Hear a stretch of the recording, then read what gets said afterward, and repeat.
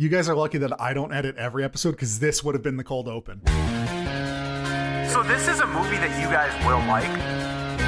I thought it was okay. Oh, baby, that was good. I am stupid. I like to cook slop. Do you want to top that slop? Thought we were going to have fun here. Yes, queen. Down with guilty pleasures, up with pleasures. Did we talk you into...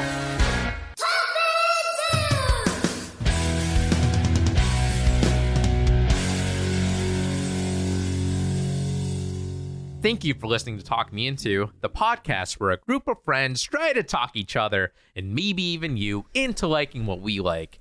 This week, I am talking them into My Neighbor Totoro.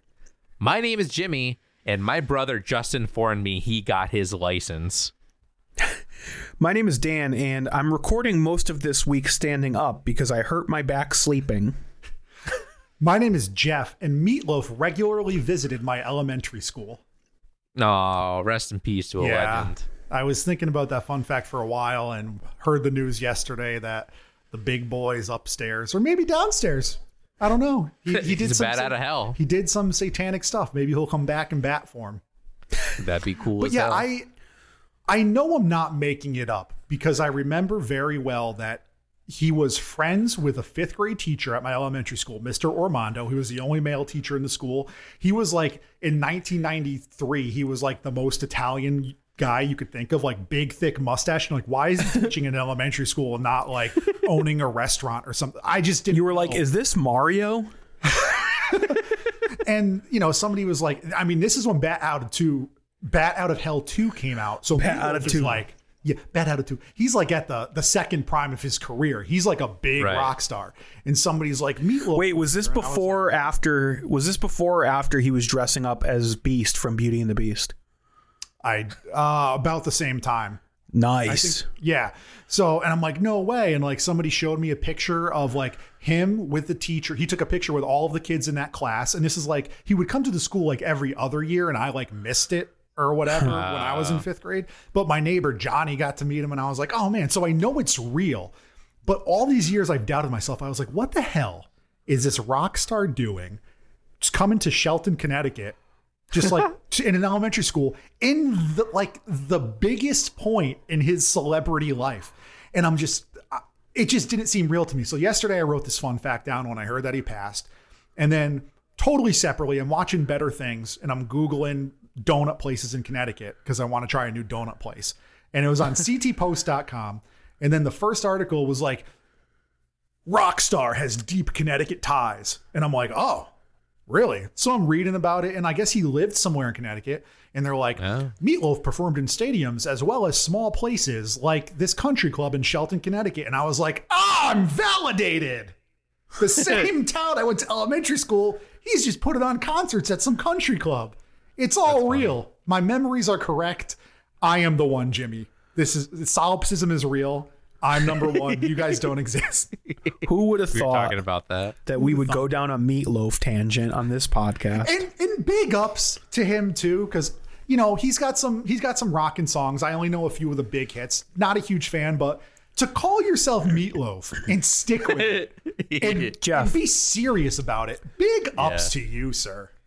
Yeah. Did you do? I got a question for both of you guys. Did you guys do any research into like his views? Because I'm not sure that Meatloaf was a great guy.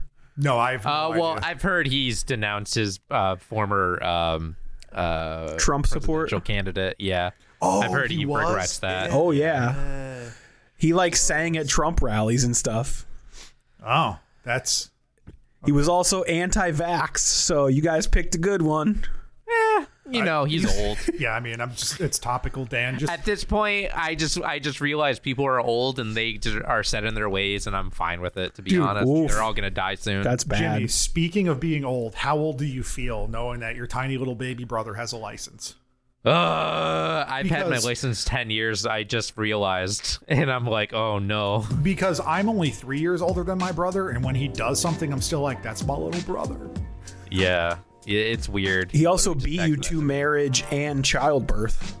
Yes, he's far more successful than I am. I thought you meant my brother. Oh. I was like, Jesus Christ. He's secretly married with child. He got a license, found a woman, and knocked her up all in a day's work. Seriously, though, I remember when Brett. Brennan was born, and he's not like a big part of my life because he's Jimmy's stepbrother. So I only see him like brother. once every 5 years. So it's pretty crazy when I do see him. Yeah, he's basically a man now. He's a junior in high school, I think. Wow. Crazy. Big ups. Yeah, big ups to Bren. And speaking of being old, Dan, you're backwards. Yeah, I don't know what's going on, but the last 2 nights I felt fine going to bed and woke up with such lower back pain, like someone was sticking a knife into it. So that's Dude, fun. you're over 30. Once you hit 30, that's just normal. It happens. That's In the words of like Newfound Glory, it's all downhill from here. that. Yep. And that's all I got, fellas.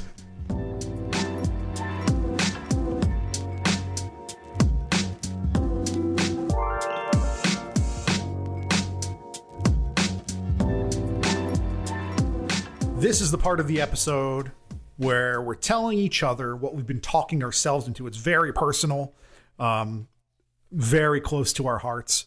It's usually not. It's usually something stupid. If you don't want to hear this part and you just want to hear about my neighbor Toto from Kansas or whatever it's called, look at the show notes, timestamps, skip ahead. If you want to listen to it, keep on going. Nothing's stopping you except for yourself. You are in charge of your own destiny. You're the only one that exists. Nothing else is Solipsism. real. Solipsism, baby. Talk me into being. This is going to make no sense because we had most of that conversation off mic. Yeah. Well, I hope Jimmy edited before the music. Let's do a cold open. This is our 3-year episode, and that's kind of where my talking myself into falls. This is our big. We've been doing this 3 years. We launched our first episode on Valentine's Day, February 14th, 2019. This episode comes out February 15th, I think, of 2022. That math doesn't really add up because of leap years and so. Anyway, 3 years we've been doing this freaking show, and we were going to do Uncharted. It was close to Jimmy's heart. We wanted to play a video game. Every time Jimmy picks a video game, COVID ramps up. So thank Jimmy for these variants. And the pandemic never ending. So we're recording remotely. We're not doing that. We've been I wanted to do a record roundtable 5. Haven't done a record roundtable in 2 years. We've done other roundtables. They've worked out. Jimmy's like, I don't listen to music. So I'm like, do you guys just want to do number 5? And Jimmy's like, I don't listen to music, which is crazy, crazy to me. So I wanted, if we were going to do record roundtable, I was going to pick a band, Turnstile, their album Glow On. And I've been talking myself into Turnstile very, very heavily these last few weeks. Turnstile is a band from Baltimore that came up and just like Baltimore? It's Baltimore. Just because of the music I listen to, came up on Spotify a bunch. I've seen like the name all around, and I know I've probably heard songs from them, and I'm like, yeah, it's pretty good. And then I was like, I'm just gonna listen to this album Glow On, and I listened to it from front to back, and I was like, holy sorry, Jim. I was like, this is a near perfect album. I love this. And then I just kept listening to it, reading more about it. It's like Rolling Stone's number 9 album of all last year. It's just been getting praise in like the hardcore community, and it's a game changer as far as hardcore music goes. So and Jeff, it's in the cultural zeitgeist and full of punk rock ethos. Both of those things. Yes. I definitely want to do it. And I've listened to their other music and I like it. This album is a step above everything else though. It's really good. It's been like, we just recorded Roy Orbison. And I listened to way more Turnstile than Roy Orbison these last 2 weeks. It's a really good album. And I want to find a way to talk about it with you guys, working it into the schedule, because it's very good. And I don't really have anything else to say because this isn't a Turnstile episode. So Dan, what are you talking yourself into this week? I'm talking myself into Turnstile. No, I'm just kidding. No, that would be cool if we all were. We've had like 3 episodes where 2 of us are talking each other into the same thing. No, this is a kind of a twofer. So a couple weeks ago, the last time we recorded, we did Saga, and I wrote down, talk myself into catching up on Saga. And I thought that's what I would discuss today, but I got so into rereading Saga, I got so sucked in that I'm fully caught up. I read all of it. Wow. Yay, that's good. Yeah, there was a big chunk that I hadn't even read, like most of the third compendium. Yep. So it was incredible. As Jimmy referenced, it did end on a big cliffhanger. Oh, yeah. I'm really excited. At the time of this airing, the first issue will have come out and the second issue will be on its way. But so what I'm really talking myself into this week is buying digital comics. I may have referenced this before. I've done it here or there for like one issue if I wanted to check out a new series but didn't want to commit to it. But I'm at a weird place where I really like where my collection is at. Like pretty much everything I own is stuff that I really care about and would reread again. Right. And I really love the way I'm collecting Saga, which is these compendium books. They're presented really beautifully in hardcover books with a lot of extra stuff. So I know I want to continue that. And I know they sell really well for Image, so I'm sure they're going to collect the next section. But I also can't wait that long. So my conundrum is like, do I buy these individual issues because I really want to find out what's going on, but then I'll just have randomly like issue 55 through 70 or whatever in my collection? The single issues are good because they have a lot of back matter that they don't reprint. So That's true. If you really like Saga, I would recommend single issues. I'm going to be buying the single issues as well, even though I'm not caught up. Well, what do you mean by back matter? There's a lot of stuff like behind the scenes stuff, interviews, whatever. Yeah, that'll all be in the digital comic, though. That's what I've decided to do. They are? Yeah. The digital comic is literally just scans of the comic. Oh, okay. So I have decided, even though I only have kind of a crappy tablet, I'm going to get the individual issues there and then buy the compendiums when they come out because... if it was like a matter of waiting for a trade paperback where it's like 6 issues, I might do just wait or something like that. But the idea of waiting like 30 issues is not happening. And I don't want to add 30 single issues to my collection. How many issues is Saga up to before it comes back out? 54. 60-ish, yeah, around there. I think it's 54 because there's a trade paperback that has all 54 issues for $35 on eBay. Yeah, that's the big, huge soft cover bound one. Buy that right now. That's pretty stripped out as far as like extra stuff, but yeah, the next issue that comes out is 55. All of the single issues, but I don't feel like reading individual issues. Yeah, Right. I mean that's a cool way to do it. I have the that one is the one called a compendium. I think the ones that I have just say like book 1, book 2, book 3. Issues like issue 11, $20, issue 50, $10. Crazy how expensive some of these are. So yeah, I'm gonna buy digital for Saga going forward. I have the first 12 issues because I bought them individually and I did not want to get rid of them. I'm sure they're worth some decent money. I still don't like the idea of buying digital media. Like you pay the same price for just like the license to read or watch something or play something. Reading digitally is fine. Like if I'm going to rent it from a library, fine. If I'm going to torrent it, fine. I don't want to pay for something that could just disappear. Well, eventually I'm going to double dip anyways, so I don't need 2 copies of it in physical form. That's the way I see it, and that's what I'm doing. But Jimmy, if you're paying for it anyway. Come on, Jeff. But you could resell the physical copy. I'm not gonna, though. It's going to sit on my shelf taking up space. Jimmy, what are you talking yourself into? So as we have alluded to before, we are at year 3 of Talk Me Into, which is mind-boggling for me. I haven't really done anything consistently throughout that. So, of course, with Talk Me Into, we also have a lot of other things going on as well. We have discussions, as we discussed before. I have Late to the Game, which I've been kind of like putting off to the side, but eventually I'd like to get back into it. And like, I just want to make YouTube videos in general because that's what I enjoy doing. So I've been talking myself into scheduling my personal projects. Wow. I have put the time into working on a big schedule, and I've already done it. I could share it with you guys later if you're very interested to see. But I have a schedule, a 2-week schedule where I'll basically repeat where I am scheduling time to do Talk Me Into homework / Talk Me Into editing, things like that. Editing SO discussions, posting Talk Me Into, posting SO discussions, doing Patreon content. And I've also scheduled time that I'm going to be putting my personal time and effort into making personal YouTube videos. And, Okay. it's a lot, but like I feel like I've been putting like my personal like spin on things kind of on the wayside. So that's what I've been kind of like trying to talk myself into, is trying to get back into just like, obviously I'm doing this whole big thing where I'm not on social media. I'm trying not to like dilly-dally anymore. I just like to do some stuff that I feel proud of. And that's what this whole big accumulation's been. So, yeah, that's what I've been talking myself. In the words of Dan Mueller on So Discussions, I like that. I like that. I do like that, Jim. It reminds me, between the leaving social media and the creating a schedule and stuff, it's like you're going on some sort of like a Travis Bickle like Taxi Driver, regimenting your life. Like, can't wait for you to decide that it's in your best interest to assassinate a politician.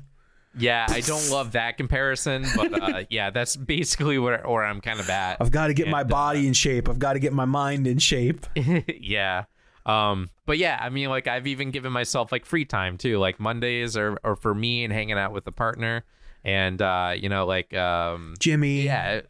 You What? didn't just mention them on the podcast. That's bad. It's fine. No, edit it I don't know. I don't know what you guys are talking about. So Did you yeah, put I mean, anything like, on your schedule that says like scratch behind Pumpkin's ears? No, 5 minutes. I did not do that. But I've even like considered doing like little like subsections too, where I'm like, all right, here are some like little points where I could do like, so this is what I got to do for So Discussions. Like, oh, I gotta, I don't know, just like basically just scheduling it all out is very nice. I wish And, I had the luxury of the ability to do that now, which I don't, because with a child you just can't. Yeah. Like, I just know like I have 2 hours every night to die after before I go to bed. But like even before that, I just didn't have like the willpower to stick to some kind of schedule.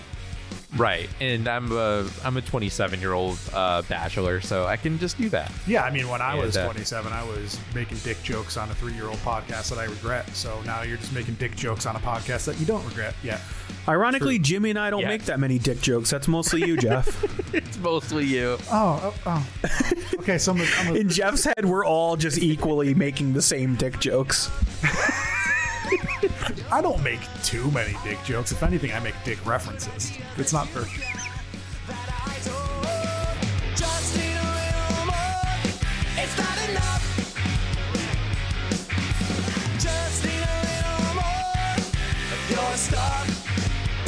Okay, fellas, we are talking about a movie that I don't have a ton of familiarity with, but I did want to touch upon at least one of the Studio Ghibli movies on Talk Me Into, because they are incredibly popular and they're very well regarded. And this particular movie, My Neighbor Totoro, was directed by Miyazaki, who is like the guy who is like best known for making the Studio Ghibli movies. Yeah, dude, like, Miyazaki ninjas rule. yeah. He made the movie. He made My Neighbor Totoro. He made Princess Mononoke. That's the only one I've Princess Mononoke. Yep. Spirited Away, Howl's Moving Castle, Ponyo, Loves ham. and yep. And yeah, it's basically I think this is probably like the first movie that kind of like put Studio Ghibli in the mainstream, at least in my opinion. The basic plot, I mean, it's a pretty simple plot, is that I believe this family moves to this section of, I believe, Japan, where they're kind of like in the woods and stuff like that, and a whole bunch of craziness happens, and we'll talk about it more in the second half.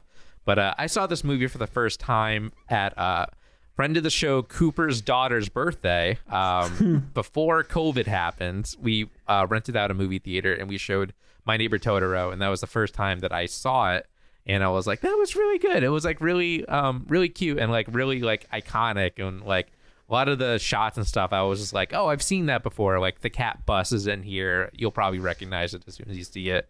Totoro is kind of like this big like goofy guy. He's basically like the icon of Studio Ghibli. You'll see in this movie as well. And I believe you guys don't have any exposure to this, right? Do not. No, I haven't seen any of them except recently when I had a a card to Best Video, which is a video store in Hampton, Connecticut, when I lived around there. My wife likes Ponyo, and she's like, let's rent Ponyo. And I was like, anything for you, baby. Let's destroy the world together and be the only ones left. And we rented it, and I watched it, and it was better than I thought it would be. It's just like a cute kids movie. It wasn't like, and I know like from the outside that Miyazaki movies it's like the Japanese Disney, right? So it's not like these animes that I hate. It doesn't follow a lot of the same tropes, the same styles. It seems to be kind of like his own thing, where like Disney has a style, like this is what a Disney human looks like. It's kind of like that. He has his own like world. It might not be a shared universe, but it's the same like style of animation, style of character design. Yeah, that's definitely a good point, is that it doesn't have a lot of like the big anime tropes that people complain about. It's not like a waifu kind of it's like anime. I always complain, like, you know, in whatever American animation, whether it's good or not, it has different styles. Like every show might look different. Every creator might have their own style of show. Right. Whereas to me, a lot of anime is homogenous and they take pride in that. That's their thing. Do it. But this is what I want more out of like Japanese animation, is something to set it apart, something new that I haven't seen, just a different style. Yeah, I mean, even just like character design, I think that you guys are going to be maybe not impressed, but I think from a character design, relieved, like with the different creatures and stuff, yeah, for sure. It's definitely very different. Definitely feels like you were comparing it to like Disney. Like it definitely is very iconic. And like I remember when I was a kid, I had like on VHS tapes, they were like advertising Howl's Moving Castle. And that was actually the first Miyazaki movie that I watched, was because when I was in class, somebody was showing a clip from that. I was like, oh my God, like that just like threw me back to like 1998. Yeah. And I was like, oh, I see that. And they, you know, I know it from just like pop culture and seeing the ads too. They did release a lot of those in American theaters, like with dubs. Yep. And then like Fathom Events will have the undubbed original version or whatever. Right. Yeah. I mean, I would definitely say just watch the dubbed version. I think it's fine for these kinds of movies. I think they're pretty well known for using like established American actors to do the dubs. Yep. The only one I've seen is Princess Mononoke, and I remember enjoying it. I like the fantastical elements. I liked, you know, that it was sort of a heartwarming story, but I remember being a little bored by it. So I'm hoping that My Neighbor Totoro is a little bit, I don't know, that the plot moves a little bit faster, but I'm sort of upbeat for this. Like you guys both alluded to, I've seen the advertisements for the Fathom events, and there have been a couple that I've been interested in, but never enough to actually drop the money to go see them. So yeah, I'm excited for this. I think Billy Crystal is a fireplace. That's all I know about Miyazaki. I think that's right. But yeah, so we're going to watch My Neighbor Totoro. I believe all the Miyazaki movies are on HBO Max, so you can watch those pretty accessibly I think they have a on there. Studio Ghibli like portal on section. HBO Max. Yep, which is pretty cool because they're not streaming anywhere else in America. That was a big deal when it got announced for that. Maybe I'll watch this one with my niece. She's a burgeoning anime girl. Oh yeah, I'm sure Abby would like it. Most kids nowadays are into anime. Yeah. Which is why I chose this episode. So yeah, when we come back, we're going to be talking about My Neighbor Totoro and spoiling it. So please watch along with us for our 3rd year anniversary. It would be very nice. Oh, we would enjoy that a lot. Love it. If you're even real.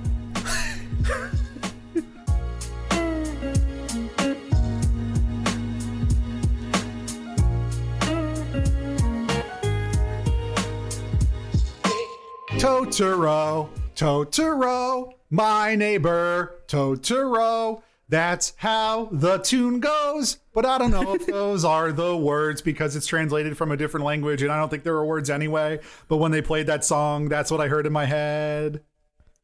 There was words, and yeah, and they were almost as dumb as the words that you just said. Well, clearly they were translated and probably had more nuance in the original language. The opening song, Definitely. I was watching this and I was like, is this a Nick Jr. show? Where's Face? Is Face going to show up? Hi there, Face here. It was I understand cute. that reference. Cute Nice. opening It was sequence. fine. The first thing that I was worried about, not that it was an anime, because I know Miyazaki he's a tier above the anime that I dislike.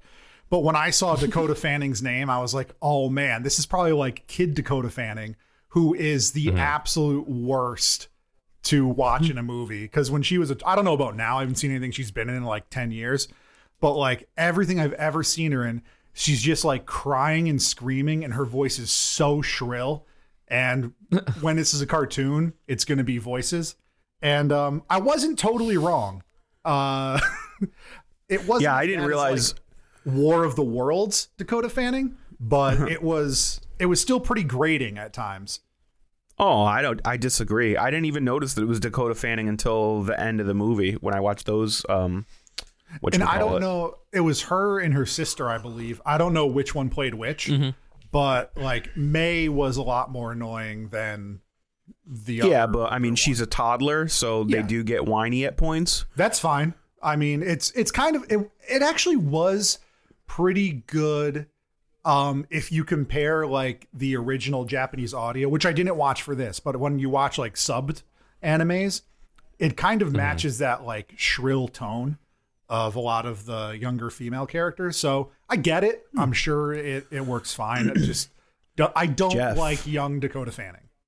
Jeff out the gate with the generalizations. Love I it. am, Love yeah. it on an anime Let's episode. generalize. Well, you have to compare it because I don't have much exposure to anime or Miyazaki as other people. So yeah, I'm going to compare it to what I know.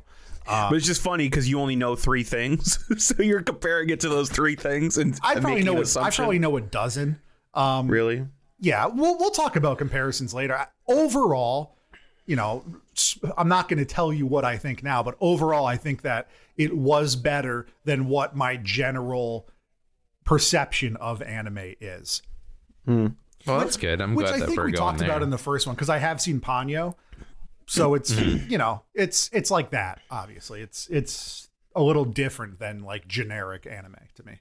Okay, so there's not a ton of plot, I would say, in this movie. It's not a big plot-heavy movie. It's more I don't know. It's just this heartwarming sort of family story, coming of age type thing. Yeah, it's not right even up like Jimmy's It's a feast alley. for the eyes. It's not even like a character study. It's more of just like, yeah, like Jimmy said, a feast for your eyes, and It's heartwarming. yeah, I would argue that it is about a young girl coming to terms with. She's definitely like moving out of her adolescence. This feels like a last hurrah into the fantastical bits of childhood as she's forced to come to terms with some more serious adult things, like her mysteriously sick mother, who we never find out what's wrong with her. I don't Right. think that's the point. You know, it could be cancer or Oh, I agree. I actually like that it's not defined because this film is very much told from May's POV point of of the view. And I don't know exactly how old May is, maybe 10, 11, 4. somewhere around there. May is 4. Oh, 4. Oh, May is the younger one. I'm sorry. Yep, What's the older one's name? I don't remember. Satsuki. It's told from Satsuki's point of view primarily. And she's like 10 or 11, and a 10 or 11-year-old would know enough that their mom is sick and can't come home, and that would be upsetting, Right. but probably wouldn't know all the details of why they're sick. So, Jeff, you want to tell us a little bit about, like, I don't know, like the opening third of this movie? It's centered Yeah. around the family moving into a new house. Yeah, this is an hour and a half movie, and so the first third would be the first half hour. And it's funny because I was writing down 30 minutes in and there's still no Totoro. They're just like settling into the house. And as I was typing that, you see the little tiny Totoro. I thought it was Totoro at first, like the bunny, the little white one. Right. Yeah. And I'm little like, guy. oh, this is a ghost. I don't know what's going on here. But yeah, so the first third of the movie, like Jimmy said, it's a feast for the eyes. I was struck at how visually pleasing it was. Like, if you compare this to Disney, because it often gets compared to Disney, and Disney is kind of like a frame of reference for Americans or Westerners. American the- animation. Yeah, the vehicles and the landscapes and like everything other than the people. The people are a different story, but just specifically these things are very realistic, a lot more than Disney. Disney might have like you know, a nice opening montage. If you're talking about like Bambi or something, you have the woods and it's soft and it's nice. But this is a lot more realistic, and just like everything moves really smoothly. And, you know, this might be because it's like a 4K whatever. But like even the use of shadows and lighting are really fluid. And if you compare it then to anime a lot of times is like a lot of stills that they just like move a mouth over. You get some of that in here, but not a lot. But like just the backgrounds have so many different layers, and I just a lot think of movement. Yeah, there is a lot of movement in it. And even when, which is really nice, even when there's not like specific things, like there might not necessarily be like, you know, bees flying around a flower and every single flower petal, the leaves are moving. But when you get like a shot of like this background, it is kind of like the old Disney movies and like Snow White when there's actually layers, you know, drawn on acetate or whatever. I don't know how they did this because this movie was in the 80s, I think, right? Yeah, late 80s. I think it's 88. Which also is impressive because it looks a lot newer than that. Maybe it's just for sure the remastered version. But yeah, I did really like that. Even when they're going to the house for the first time, a bus drives by and like the reflection on the glass, like you see like the light shining off the glass. It's just done really well. So it's interesting. I was just looking up a comparison of Miyazaki's frame rates versus classic Disney frame rates, and I was conjecturing that Miyazaki would be higher because I agree that everything seems to flow more smoothly and feel more naturalistic, and they're actually the same. So I guess it's just a different style, a different. Might just there's be certain more detailed. things. It might be a little softer. Some of the motion in the like grass and water shots are really impressive, like way better than what Disney was doing at this time. Oh yeah, definitely. Well, yeah, I wonder if it's like a different medium. This is around like if they're using like Little Mermaid, right? So I guess it would be fair to compare those two movies. Yeah. But as Jeff said, the family's moving into this house. I didn't realize, I guess I sort of didn't focus on the time frame because I'm not an expert in the, you know, cultural history of Japan, but apparently this film takes place in the 1950s. Yeah, I didn't know that either. I kind of assumed it would be like modern times, but it's not. I mean, I felt like it was just from the vehicles and like the phone and I don't know. So, but some of like the bathing situations and stuff are a little archaic, but I also was like, hey, this feels like a city family that's moving out to the country, which is kind of what you can infer. So it could be just a difference in lifestyle.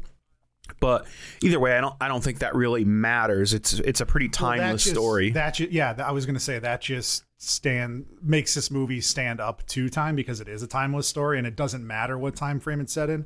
Like if this was set in the 80s, maybe you would have seen like a TV or technology that were put it in that era, but you don't. But it's very much this family that feels out of place moving into this new house, this new village, taking on this new lifestyle as farmers. It's a father and his two daughters. And as we mentioned earlier, the mother is in a nearby hospital. She's ill. She's been ill for a long time, but there's some hope that she's going to be getting out soon. Yeah. And before we do actually get into like the fantastical, there's some fantasy stuff in here, like the little goblins. And then that lady who they refer to as Granny shows up and she tells them about them. And you're like, oh, it's like ghosts or whatever. And I was like, oh, this is the big bad. She's pretending to be a nice little grandma, but she's going to do something. No, she's just nice. Well, we find out she's just nice. But I don't know that. Like, because by the end of the movie, one of the notes I wrote down was that there's no enemy. There's no villain, right? Which true. Disney has. Disney has, like, if you compare it to Little Mermaid, has Ursula. You know, around the same time period, you have Scar, you have Jafar, you have these insidious people that, you know, to move the plot and story ahead, that's what you have. But this you don't. And like, well, Jeff, as I'm watching this, I don't know if Totoro is a friend. I don't know if he's going to be a foil. You know, it's called My Neighbor Totoro. That just means that there's this big monster next door. I don't know what he's going to be. So at this point in the movie, I think that maybe Granny is this bad person that's trying to like sneak into this nice little family's life. Yeah, so it's interesting. I didn't have that reaction to the Granny character. But I do want to like circle back to this at the end of our plot discussion, because I do have some interesting takes on what the overall quote unquote villain of this film is. But I want to get into what Jeff referenced. So there's an interesting thing at play here that you see in real life with kids, which is that in moments of like huge upheaval and change in their lifestyle, sometimes small children will like develop these fantastical elements in their life as a way to explain their feelings and sort of justify feelings of out of place or fear or concern. But they're like in this state of uneasiness. They're in a new environment. They don't have their mother. They don't know anything. They're starting a new school. So what happens? They find soot goblins in their house. And as much as like I thought the actual depiction and some of the scenes of them going after the soot monsters was a little like, I don't know, a little corny as an adult watcher, if I take a step back and I look at like what that represents, I love the reaction of the adults. So like rather than just be like, no, there's no such thing, like that doesn't exist. They're the like, hell adults, yeah, there's little soot monsters in there and they're gonna get you. The father and then Granny like go along with it, and I think it's a really like sweet way of acclimating these kids to this new environment. Is like now they've given them a mission, like, oh, track down the soot monsters. And they also I mean, if you that's how I personified coronavirus. They're just little monsters trying to get you. Just assume they're everywhere and then you'll be safe. But also they don't up the fear ante. They kind of like make them cute, and they basically say like, oh, if they can tell that you're good people, then they'll leave on their own.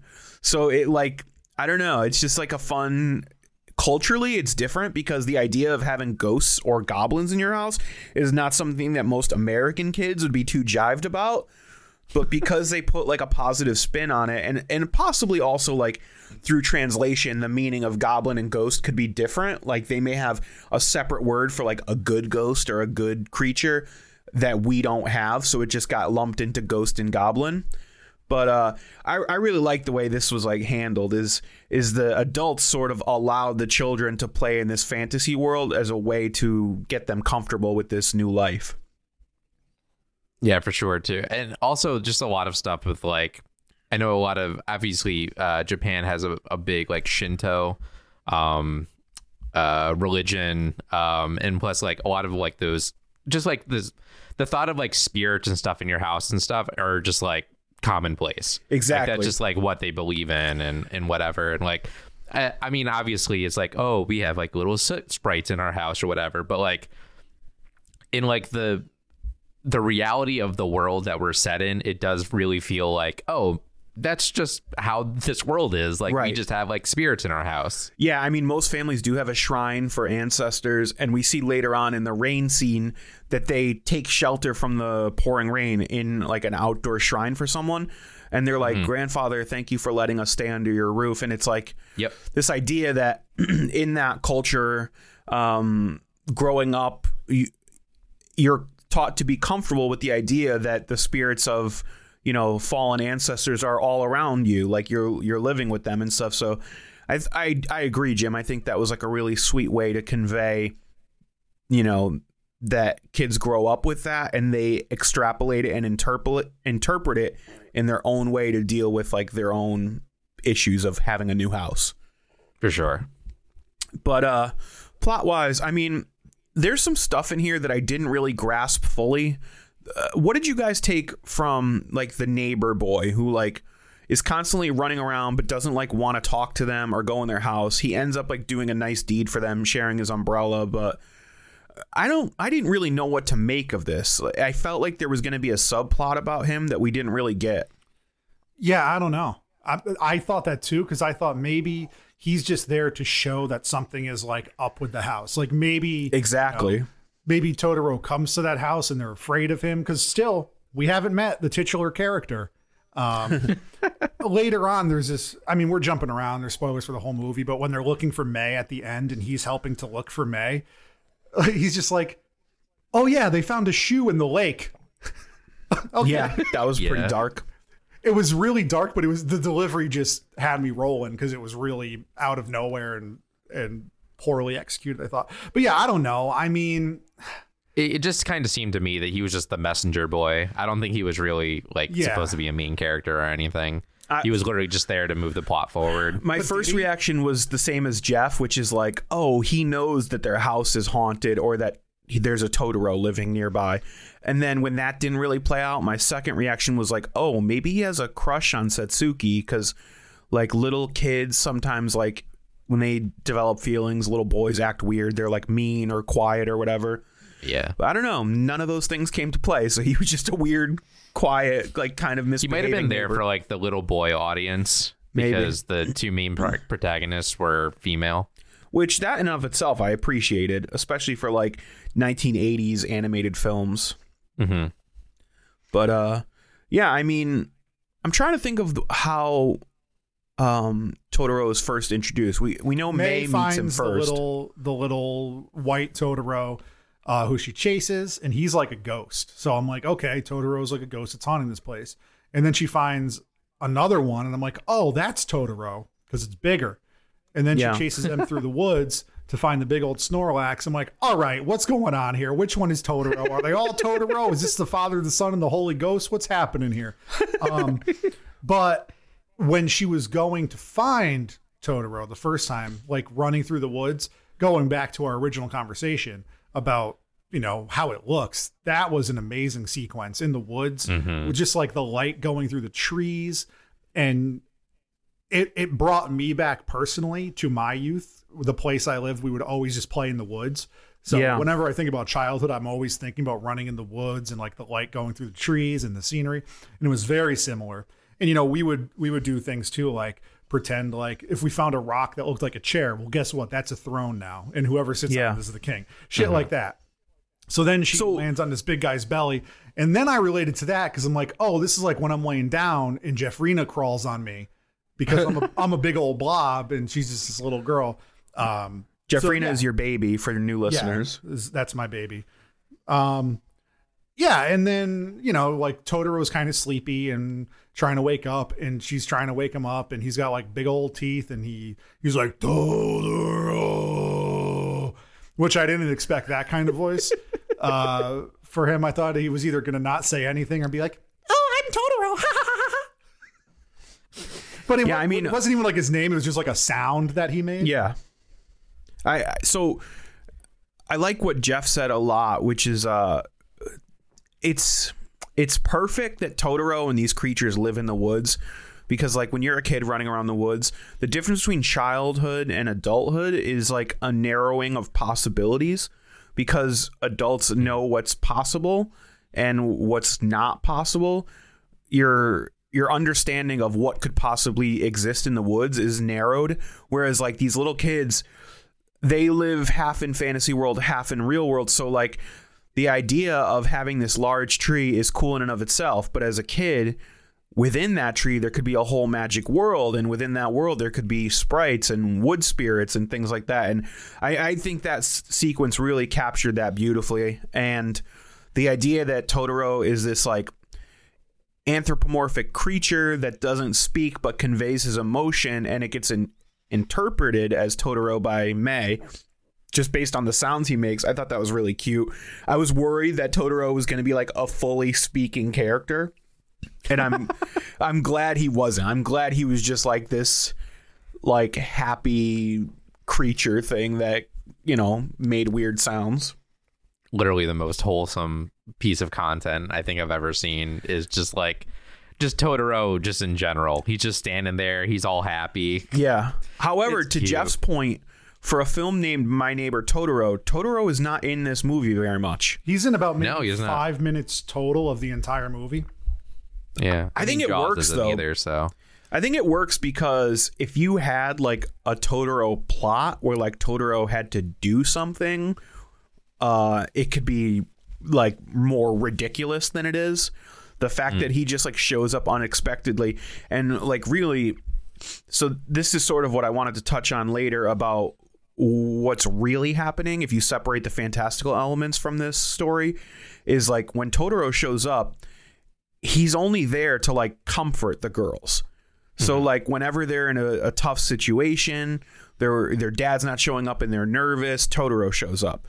When they don't know what's going on with their mom, Totoro shows up. When Mei goes missing, Totoro shows up. So it's a really like perfect way of like anthropomorphizing like a like comfort blanket. You know, little kids have these things that they cling to when they need comfort, and I just thought that was like a really adorable way to convey that.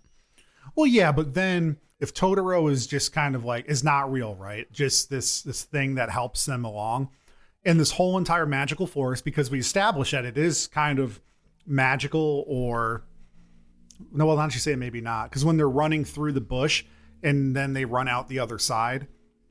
That could be either that it's magical or that they actually were just making it up or believing that it was real. Anyway, in this whole world, like this forest, this magical forest, you have 3-sized Totoros and a cat that's actually a hollowed out bus, or a bus that's actually a hollowed out cat. Yeah. Those are the only creatures there? I was hoping for more creatures, to be honest. I mean, do you think these creatures really exist? Because I think these are just what the girls imagine. Jim? I want to say that they do exist, because how would they get to certain places, right? You know what I mean? Like Totoro does assist them physically. Yeah, I mean, in my headcanon, like this is all actually happening just because like I like the anthropomorphizing like the forest spirits and like all of that stuff. I just think it's like very cool and like quintessentially Japanese.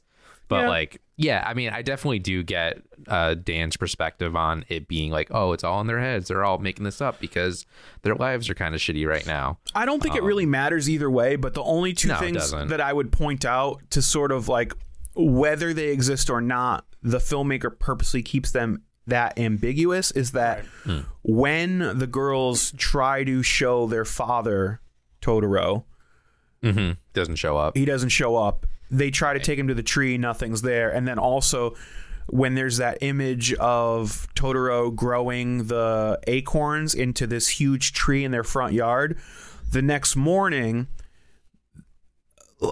what's the main character's name? Satsuki? She is really excited because the acorns have sprouted, but the tree's not there. You know what I'm saying? So there's enough evidence for her, but from an adult perspective, he's just going to say, well, you planted these acorns and now they sprouted. Like that's what happens. Right.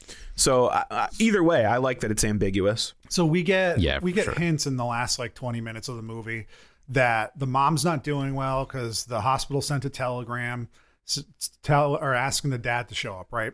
So for a while, I'm like, oh, this mom's dead or she's about to die and it's going to be real sad. And you see that in like even Satsuki says it to Mei, like, you know, do you want, or mom's going to die. And she says to Granny, like, she's probably already dead. And I'm like, this is really dark for a kid's movie. Cause like going back and comparing it to Disney movies, you do have dark stuff. Bambi's mom gets shot in front of him. And not Disney, like Littlefoot, the classic example, like his parents die in front of him. There's a lot of death, but it's with animals. So while you feel emotions for like, you know, people of our age, everyone's like, Littlefoot's mom died. It's so sad. His parents died. But those are dinosaurs. Like nobody's ever seen a dinosaur. So like there's a few levels of separation. But when you have these human characters that are set in a more realistic world, in a more realistic looking world, it gets darker and more emotional. And I don't know, like, so this whole movie, I'm watching it kind of as like, okay, will I or will I not watch this again? And then I'm thinking, will I show this to my daughter when she's of the right age, right? So you're watching this and you're like, this is whimsical. They're in the woods. They find a big old cute fluffy guy. Maybe Jeffrina will want like a stuffed animal of this character if she likes the movie. And then you get to this and I'm like, oh, this is a lot older. Like you can't show this to like, I mean, I guess you could show it to a 5-year-old. Maybe they want to get it, but there's like an age in there where this might be too much for somebody. You know what I mean? Like, yeah, I think it might be one of the, I mean, like when we were kids, we just watched whatever, right? Well, like it wasn't necessarily we started something. This recording session talking about watching like beheading videos. So yeah, you've been exposed to a lot of bad things. Yeah. I mean, a lot of stuff just goes over your head when you're younger. That's what I wanted to say. So Jeff, the thing is like, you're right in that once a kid realizes the depth of like how serious the situation it is, right, it becomes dark. But younger kids are going to watch this and just be like, oh, something bad happened, and they're upset. Yeah. Also, I would further go on to say that this is okay because we find out that it's not serious.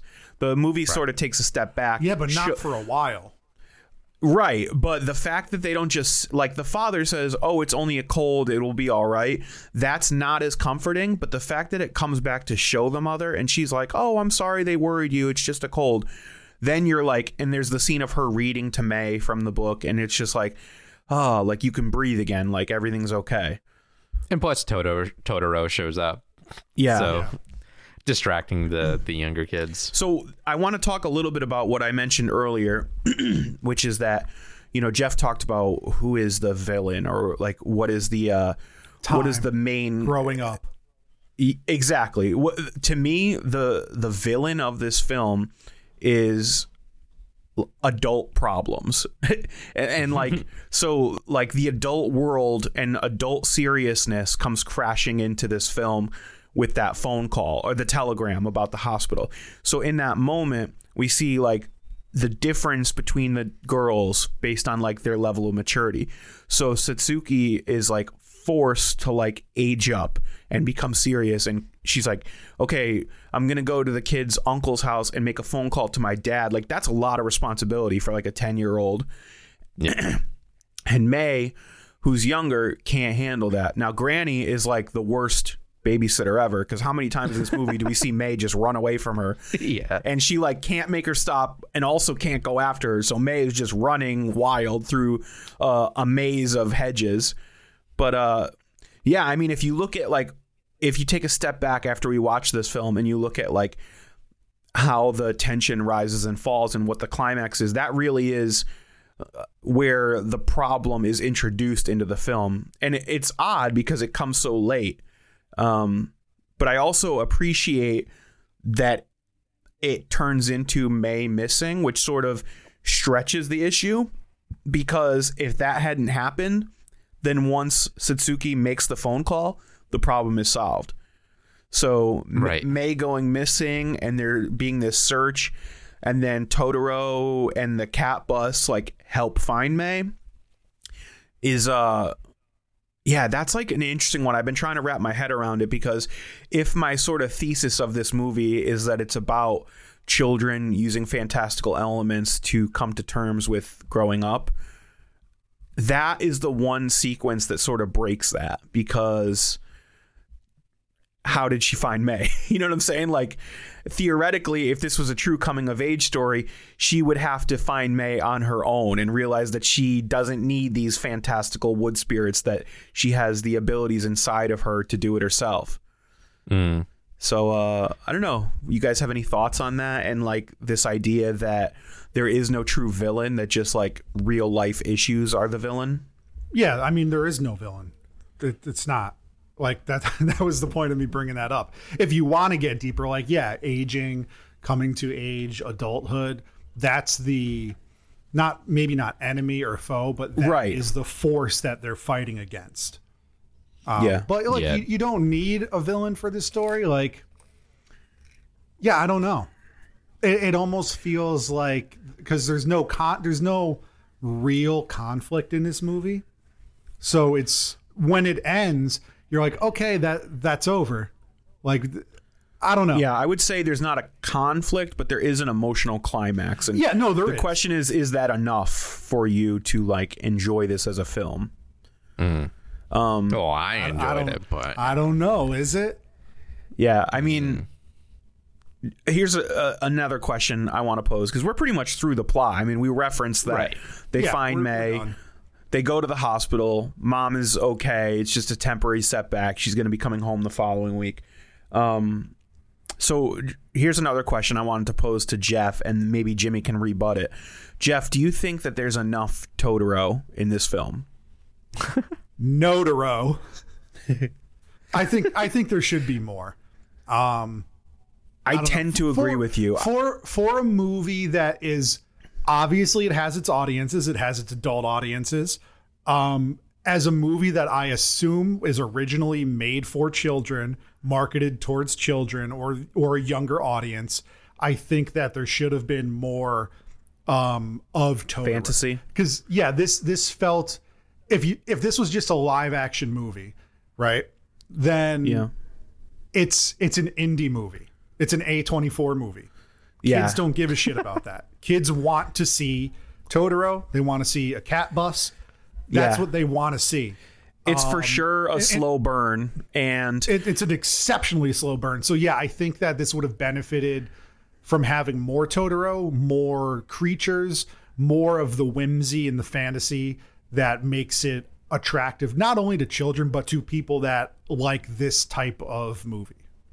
Yeah, I don't know. I kind of disagree. Like, I definitely think that the moments where like they are like these big fantasy moments are so exceptional that like, I don't know. It just like too much of that I think would be like just like a slog. Like obviously stuff nowadays, like whatever kids watch nowadays, it's just like constant like movement. Oh my God, this is adorable. Right. Love it. But like, I don't know. There's a movie that I just had to Google the name because I forgot. It's from 2016. It's called A Monster Calls. And it stars Liam Neeson as like this ent creature, right? And thinking about that, I just thought about it now. I don't know if you guys saw it or not, but it's the same kind of thing. There's this 5-year-old kid and there's this creature in the woods who kind of becomes like this, protective figure over him. And if memory serves me correctly, a child whose mother is terminally ill. So is this just My Neighbor Totoro Americanized? I don't know. But there's enough of the monster, the titular monster, where you get the heavy emotional parts, but then you also get, wow, this is cool. Look at this creature. And maybe I don't know how this movie was received. It looks like it bombed. I'm gonna say 86 that on Rotten Tomatoes, so it's not a stinker. But I think that if there was more of the titular character, it would have been a little bit better. So I kind of agree with both of you, and I guess my like one question, and maybe this comes down to cultural differences, but I feel like if the scene with the soot goblins had been one of the mini Totoros, it would have worked better because maybe like culturally there is some touch point to those creatures, so you're already in the mindset that fantastical things are happening in this world. But like if you're an 8-year-old kid and you're waiting for Totoro to show up, it's a while before Totoro shows up. Yeah, but I mean, we're picking nits here. I just sort of wanted to see like who you guys thought this film was marketed towards, and maybe it was marketed towards kids, but I have a feeling. I mean, obviously, attention spans over the last 3 decades have changed. For sure, filmmaking has changed. The amount of cuts per video have changed. If you want to blame YouTube for that, you can, because I feel like the people watching My Neighbor Totoro now are people like Jimmy who are watching it nostalgically and not so much new 10-year-olds. Right. Oh, I'd never watched it when I was a kid. I watched it recently. Well, yeah. So you watched it to my point. Adult, so that kind of we're watching it as I'm watching it as almost a 40-year-old father for the first time. So, but yeah, I mean, even if you can, but I think we're outside of that. Little Mermaid was action packed. There's songs. It's flashy. Maybe the audience in Japan at that time was a little bit different than what we might be used to. So, Jimmy, let's just get to final pushes and overall thoughts. How about that? Yeah, let's do it. Sure. I mean, obvious final push for Jeff. I mean, I think this is a perfect movie to show your kid. I think that obviously the really adorable parts are just worth it on their own, but also obviously there's a lot of like really good messaging and stuff in here as well. And I guess my final push, like for when Dan, things get serious, run out to the woods where no one can find you. Yeah, exactly. But like, I don't know, this movie definitely does feel, even though I never grew up watching this, it does feel very nostalgic for me. Just like I remember being a kid and watching VHS tapes or whatever, and I remember them having like Miyazaki previews and in there I'm always like, wow, those are so cool, like fantastical worlds or whatever. It just brings like it brings a whimsy that I don't think that especially a lot of modern Disney movies don't really bring you anymore. Right. And I just think that it's very, I don't know, it's just a fantastical world that you can really dive into. And there's like, obviously I'm talking you into Totoro, but there's like a dozen or so Miyazaki movies that you could sink your teeth into as well that have more adult themes or have more maybe some less, maybe even more like kiddie movies that you'd be more comfortable showing Jeffrina in the future. But that's my kind of final push, is that there's just so much to it. Jeff, you have any overall thoughts? Overall thoughts. It looks amazing. It's just visually stunning and appealing. We didn't talk about it at all, and I did no research into it, but the score is really good. It matches up with the movie well. It does what a score is supposed to do. It puts you in the right mood. It sets tones. It is really good. It's not like John Williams good, but it's on that level. And yeah, I mean, negatives. I think there should have been more Totoro. It's a super slow burn. If we're judging it on who the audience is supposed to be, I don't think that. I mean, clearly it's a very famous movie, so it knows more. It found an audience. Yeah. But it is a super slow burn. And yes, I do have a daughter who I'll be showing movies to when she gets a little bit older. Will this keep her attention? I don't know. It's not, we don't show her flashy stuff now. Like when she watches TV, we're specifically showing her like, you know, more muted colors, not as fast cuts. Like we're very mindful of what we show her. So this is a good thing.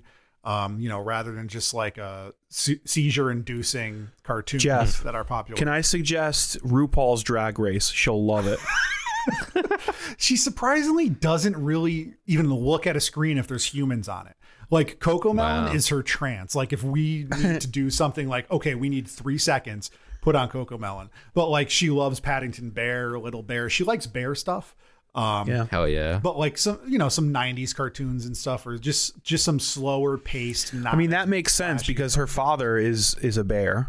I'm a daddy. I'm a bear. Yeah. It just makes sense. Those are my final thoughts before getting asked the question. Daniel, San. A lot of my final thoughts are very, very similar to Jeff's. The film is animated beautifully. You know, he talked a little bit negatively about some of the character work, and he was more impressed by the backgrounds and scenescapes. I agree. However, I think the character design is a little simplified, but I think later on as the movie progresses to a more heightened emotional state, I think some of the acting animation is really good. Talk about the human animation. I just it's better. It's not the exaggerated anime style that I've grown to despise. It's like a lighter, softer version of that. Jeff, I'm reclaiming my time. I also wanted to point out the dub because it's one of the first times that a dub didn't bother me. I thought it was not only performed really well, but I just think there's an art to syncing it to existing imagery where it feels natural, and it feels like it was meant to be there. That the best thing a dub can do for me is for me to forget that it's a dub, and this is one of the few times that has happened. Yeah, I also watch this without subtitles, so sometimes when you watch translated movies, a dub and the subtitles don't link up. They don't match, so I wasn't distracted by that. Yeah. So I mean, yeah, I also will say that my reaction while watching it was different than my hindsight reaction, which you can extrapolate either way you want. But I think like a good indie film, like this is a classic A24 thing that I do, is like I spend so much time during the film thinking about the film that I have a hard time enjoying it. And then in retrospect, when I can look back on it and like sort of analyze what it means and how it breaks down in my head, I have more enjoyment for it. So yeah, those are sort of where I stand after watching My Neighbor Totoro. All right. Well, I like those final thoughts. I think they're a little bit more positive than usual. So I got to ask the question, fellas, was I able to talk you into on our 3rd year anniversary of Talk Me Into? Oh, wow. My Neighbor Totoro. 3, 2, 1. Yes. Yes. Hell yeah. Exceptionally soft yes. One of the softest yeses I've ever had. What? It's a yes. And Jeff is known for his soft yeses. Oh, I'm known for being soft. Mr. Softy, they call him on the street. There goes Mr. Softy, they say as they point at me walking by. They play the song.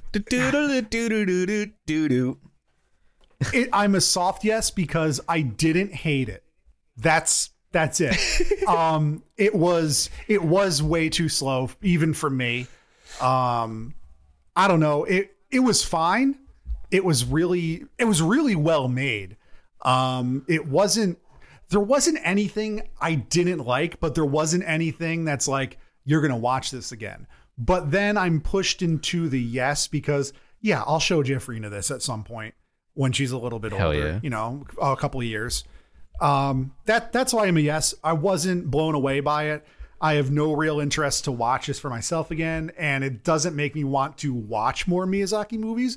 But if one is on, I won't be upset. I won't be like, oh no, we have to watch Spirited Away or whatever.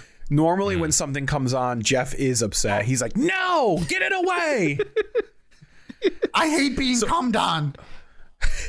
I am more of a yes than Jeff is, I think. I agree that I'm not like probably going to watch this again. I'm a little sad. I think Jeff's in a better place because he's got a little one to introduce this to.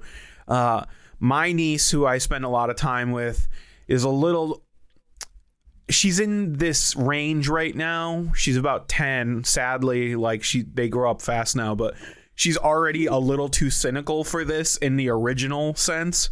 Like, and I think eventually I could show her this as like a 14-year-old if she still appreciates anime, and she'll be able to get through that slow intro.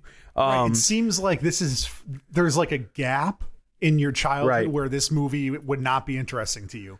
Maybe if I put this movie on 7 to 14, you just won't care about this. Exactly. If I put this on for my niece, she would make it about 10 minutes in and then go, I'm bored. Yeah, but she's got to be a cool teenager before she likes it. Yeah, exactly, and have a little bit more patience. However, one thing that I am stronger than Jeff on is that this actually did make me want to see more Miyazaki films. Hell yeah. I don't know if I'm the target audience for this story, but I appreciated enough of the production, the animation, the quality of storytelling, and the performances that it's like, maybe there's a different Miyazaki story that would be better suited to my interests. And for me, that's a win, Jimmy. Okay, I love that. So next week, we're going to watch Howl's Moving Castle, starring Christian Bale. And, Miyazaki month. Oh, we could. You know, we should mention that. Spoiler. We got some fun episodes coming up. Let's just very lightly tease it, Jeff. Okay, let's just say next week we're doing The Marvelous Ms. Maisel. We'll say that now. I'm really excited to talk you guys into The Marvelous Mrs. Maisel just in time for the 4th season. But Jeff, after that, we're starting something new. We're without saying too much, we are going to try theme months, kind of like we did with the sketch comedy showdowns. They're not going to be showdowns. That was a lot of work and it was daunting and it made me want to never watch sketch comedy again. But we're going to start some theme months. So starting in 2 weeks, we'll have one theme, and then the following month we'll have another. Then we're going to take a little break, just go back to normal, see how we're doing. And, we got some plans for some more months.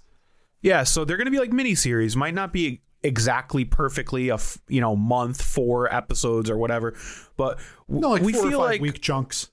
Sometimes things are worth doing multiple episode runs on a certain broad topic, like Jimmy alluded to. Maybe we'll do a chunk of Miyazaki episodes, or I like that idea. Yeah, we're not going to tell you exactly what the first one's going to be, but keep tuning in to find out what our first mini series is going to be. And keep it locked, as 2 older men told me on the radio 10 years ago. Jimmy, in the meantime, where can people, for this big landmine bombshell information, they're going to have to follow us on social media to find out more. So where can they do that? That's right. They can find us at Talk Me Into on Twitter, at Talk Me Into Pod on Instagram, and if you feel so inclined, you can send us an email, talkmeinto@gmail.com, where you can give us your suggestions. Maybe we can do a themed month based off of something that you love, and you can suggest it, and it'll be really, really cool. And you can also follow us on TikTok at Talk Me Into, where we're going to be hopefully posting some more stuff there soon. That'd be really cool. But if you really, really, really like us, you can also go to patreon.com/talkmeinto, where we post some exclusive stuff, which is really cool. We love doing that. We do an exclusive show called Talking Shit, where it's just us bullshit. It's a lot of fun, really cool. And yeah, you can also follow our show called Soda Discussions that we do on YouTube, where Dan and Jeff are taste testing soda. Yeah. And that's also really fun. Yeah, we love doing it's those. Fun. We're recording next week. I can't wait. I got a lot of freaking sodies to drink. We're popping off. Hey. Yeah. Jeff, where can people find you online? People can find me on Twitter at JEFFFF27. That's Jeff with 5 Fs, the number 27. Dan, where can people find you online? You can follow me on twitter.com under the name Danny_breakdown, and check out my band Disqualifier wherever you enjoy listening to music. Jimmy, how about you? You can follow me youtube.com/sonofafitch, SONNAVAFITCH. Thank you for listening to Talk Me Into. What will we talk you into next? Keeping Spotify so that we can take over Joe Rogan's spot. Yeah, we're almost there, guys. Almost. We're getting there. We're about 3 million listeners behind. We'll get there. Don't worry.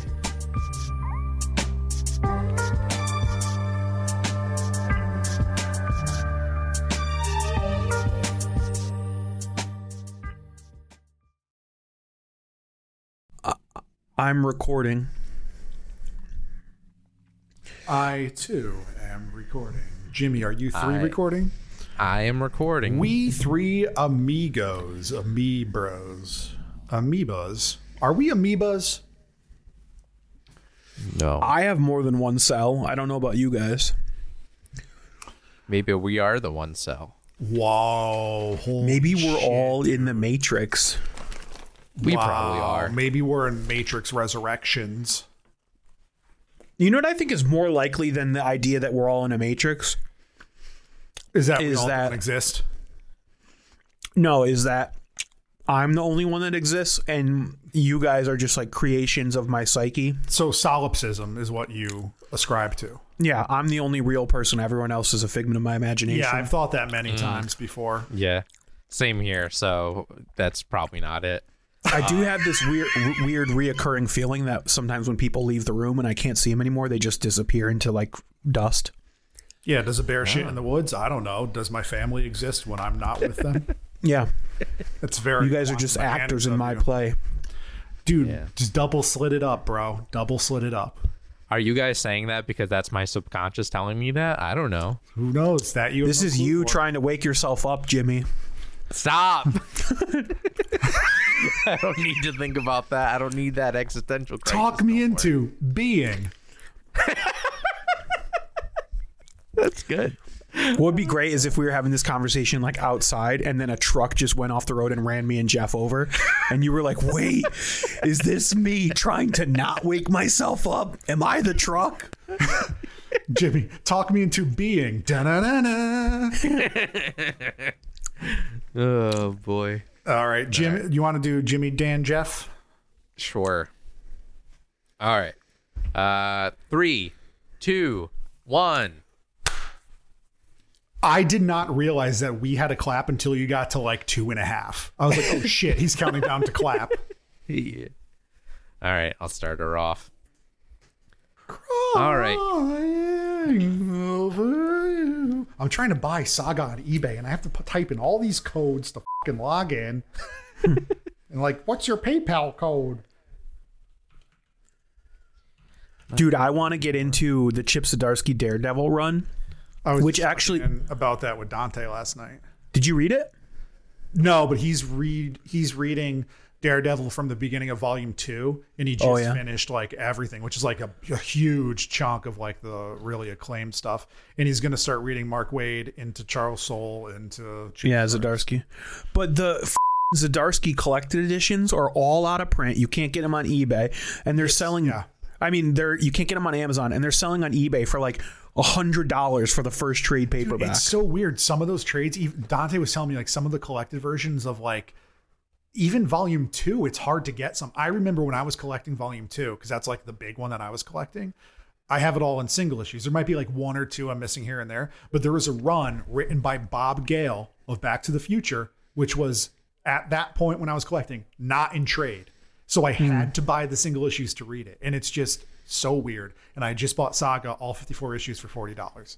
I'm very excited about that. Has Dante actually looked into that? Because Daredevil does have, I mean, he worked like at a library. omnibuses. Yeah, he's read For like each of their collectors, each of their collections. Speaking of which, did I talk about Spider-Man Life Story on here? You sure did. Yeah. Okay, Yeah, I gotta just delete that from my list. I'm still recording. So Jimmy, you want to take this? Yeah. I don't have a lot of backstory. That's but fine. Yeah, that's okay. This is just the first half. You don't need a whole lot. Got a new track going. I am officially recording. I am recording as well. I am also recording. Yes, I am. Now you're talking slow, but before you were like, "Good morning, fellas." Jeff's Jimmy impression is just Wilbur the horse. Oh, Wilbur. And it's actually Mr. Ed. Wilbur was his That's right, or Jeff. friend. You got me. or friend. Come on, Jeff. Or lover. No kink shaming here. Not at all. Mr. Hands. Let's go. I was thinking the same thing. I love how you both understand the reference. Jeff with a morning, first thing in the morning. Shout out to Mr. Hands. Gotta love it. It's 10 a.m. Do you know where your Mr. Hands reference is? It's with Jeff every morning. It's in every nook and cranny of my brain. Every single time I hear anything, I'm like, I wonder if I can pull out a Mr. Hands reference here. I seen it. I haven't, but I know the reference. Oh, Jimmy. Yeah. Are we talking you into Mr. I Hands this episode? I was just telling Lindsay the other day, I was like, oh, you know what's crazy? When somebody jumps off a building and they land on a pylon and they get impaled and they don't die. And she's like, how do you know that? And I was like, because the internet exists in the year 2001. Like, Oh, yeah. we all saw bad things back then. You're like, oh, here's a picture of somebody doing something funny. Also, here's somebody getting their head cut off. Yeah. And it's on That- like the same site. I feel like Jimmy's generation is just far enough removed from the creation of the internet that people had like couth and dignity about it. Yeah. like At least if you enough to wanted not like trick you into seeing something horrible. Right. If you wanted to see that stuff, you're like, you would send a link to like 4chan. But when we were kids, we were like, here's a 4-second audio clip of somebody farting. Click next for something else funny. And then it's somebody getting like a bamboo shoot in their pee hole or something. Yeah. Ooh. I remember I was on a website watching a video of a guy aggressively dance humping someone, and the next video was a suicide bomber who was still alive after he blew himself up. And I was like, I don't think these belong together. Hey, check out this That's when check out this the funny internet had, video. like 5 websites. Check out this funny video of a grandma blowing out her cake, but her dentures fall out. Oh, what's next? Oh, it's a cat being skinned alive? Yay. Hooray, internet. I don't Cool. like that. Should we start this episode? Yeah, let's get on With to this. our family fun episode of My Neighbor Totoro. You guys are lucky that I don't edit every episode because this would have been the cold open. Jeff thinks everything should be a cold open. He's the cold open queen. Sometimes I think that there should be cold opens, but Jimmy's the editor, producer. He does everything well. I have no complaints about how Jimmy produces the show. We've had a few cold opens, and it makes them even more special because they're rare. Yeah. Okay. We got to clap. I'll count us down. 3, 2, 1. Hey, Jim, you're a little quiet. Am I? Yeah. I could turn myself up a little bit. Well, That's he's better. quiet to us, but his track's probably fine. Oh, I'm sure. I'm just saying I don't Yeah. want to miss what he's saying. Is it better now? Yes. Yeah. Okay, cool. Do you want me to start? Yeah. Sure. Hold on. Before you do that, give me 1 second because I left my notes downstairs. I'm sorry. if I did this, Jeff would never let me live it down. Yep. I already marked it. Just remember, it's after the part where Jeff goes on a diatribe against the quality of female voices. Right. Would you like to riff on Vocal Fry for 5 minutes and really just come out as a white old man? I'm good. You can go. That's what he is. So. Yeah. I love hearing Howard Stern make fun of Vocal Fry because I'm like, bruh, know your audience. We're good. I'm good, Dan. You can continue your thought.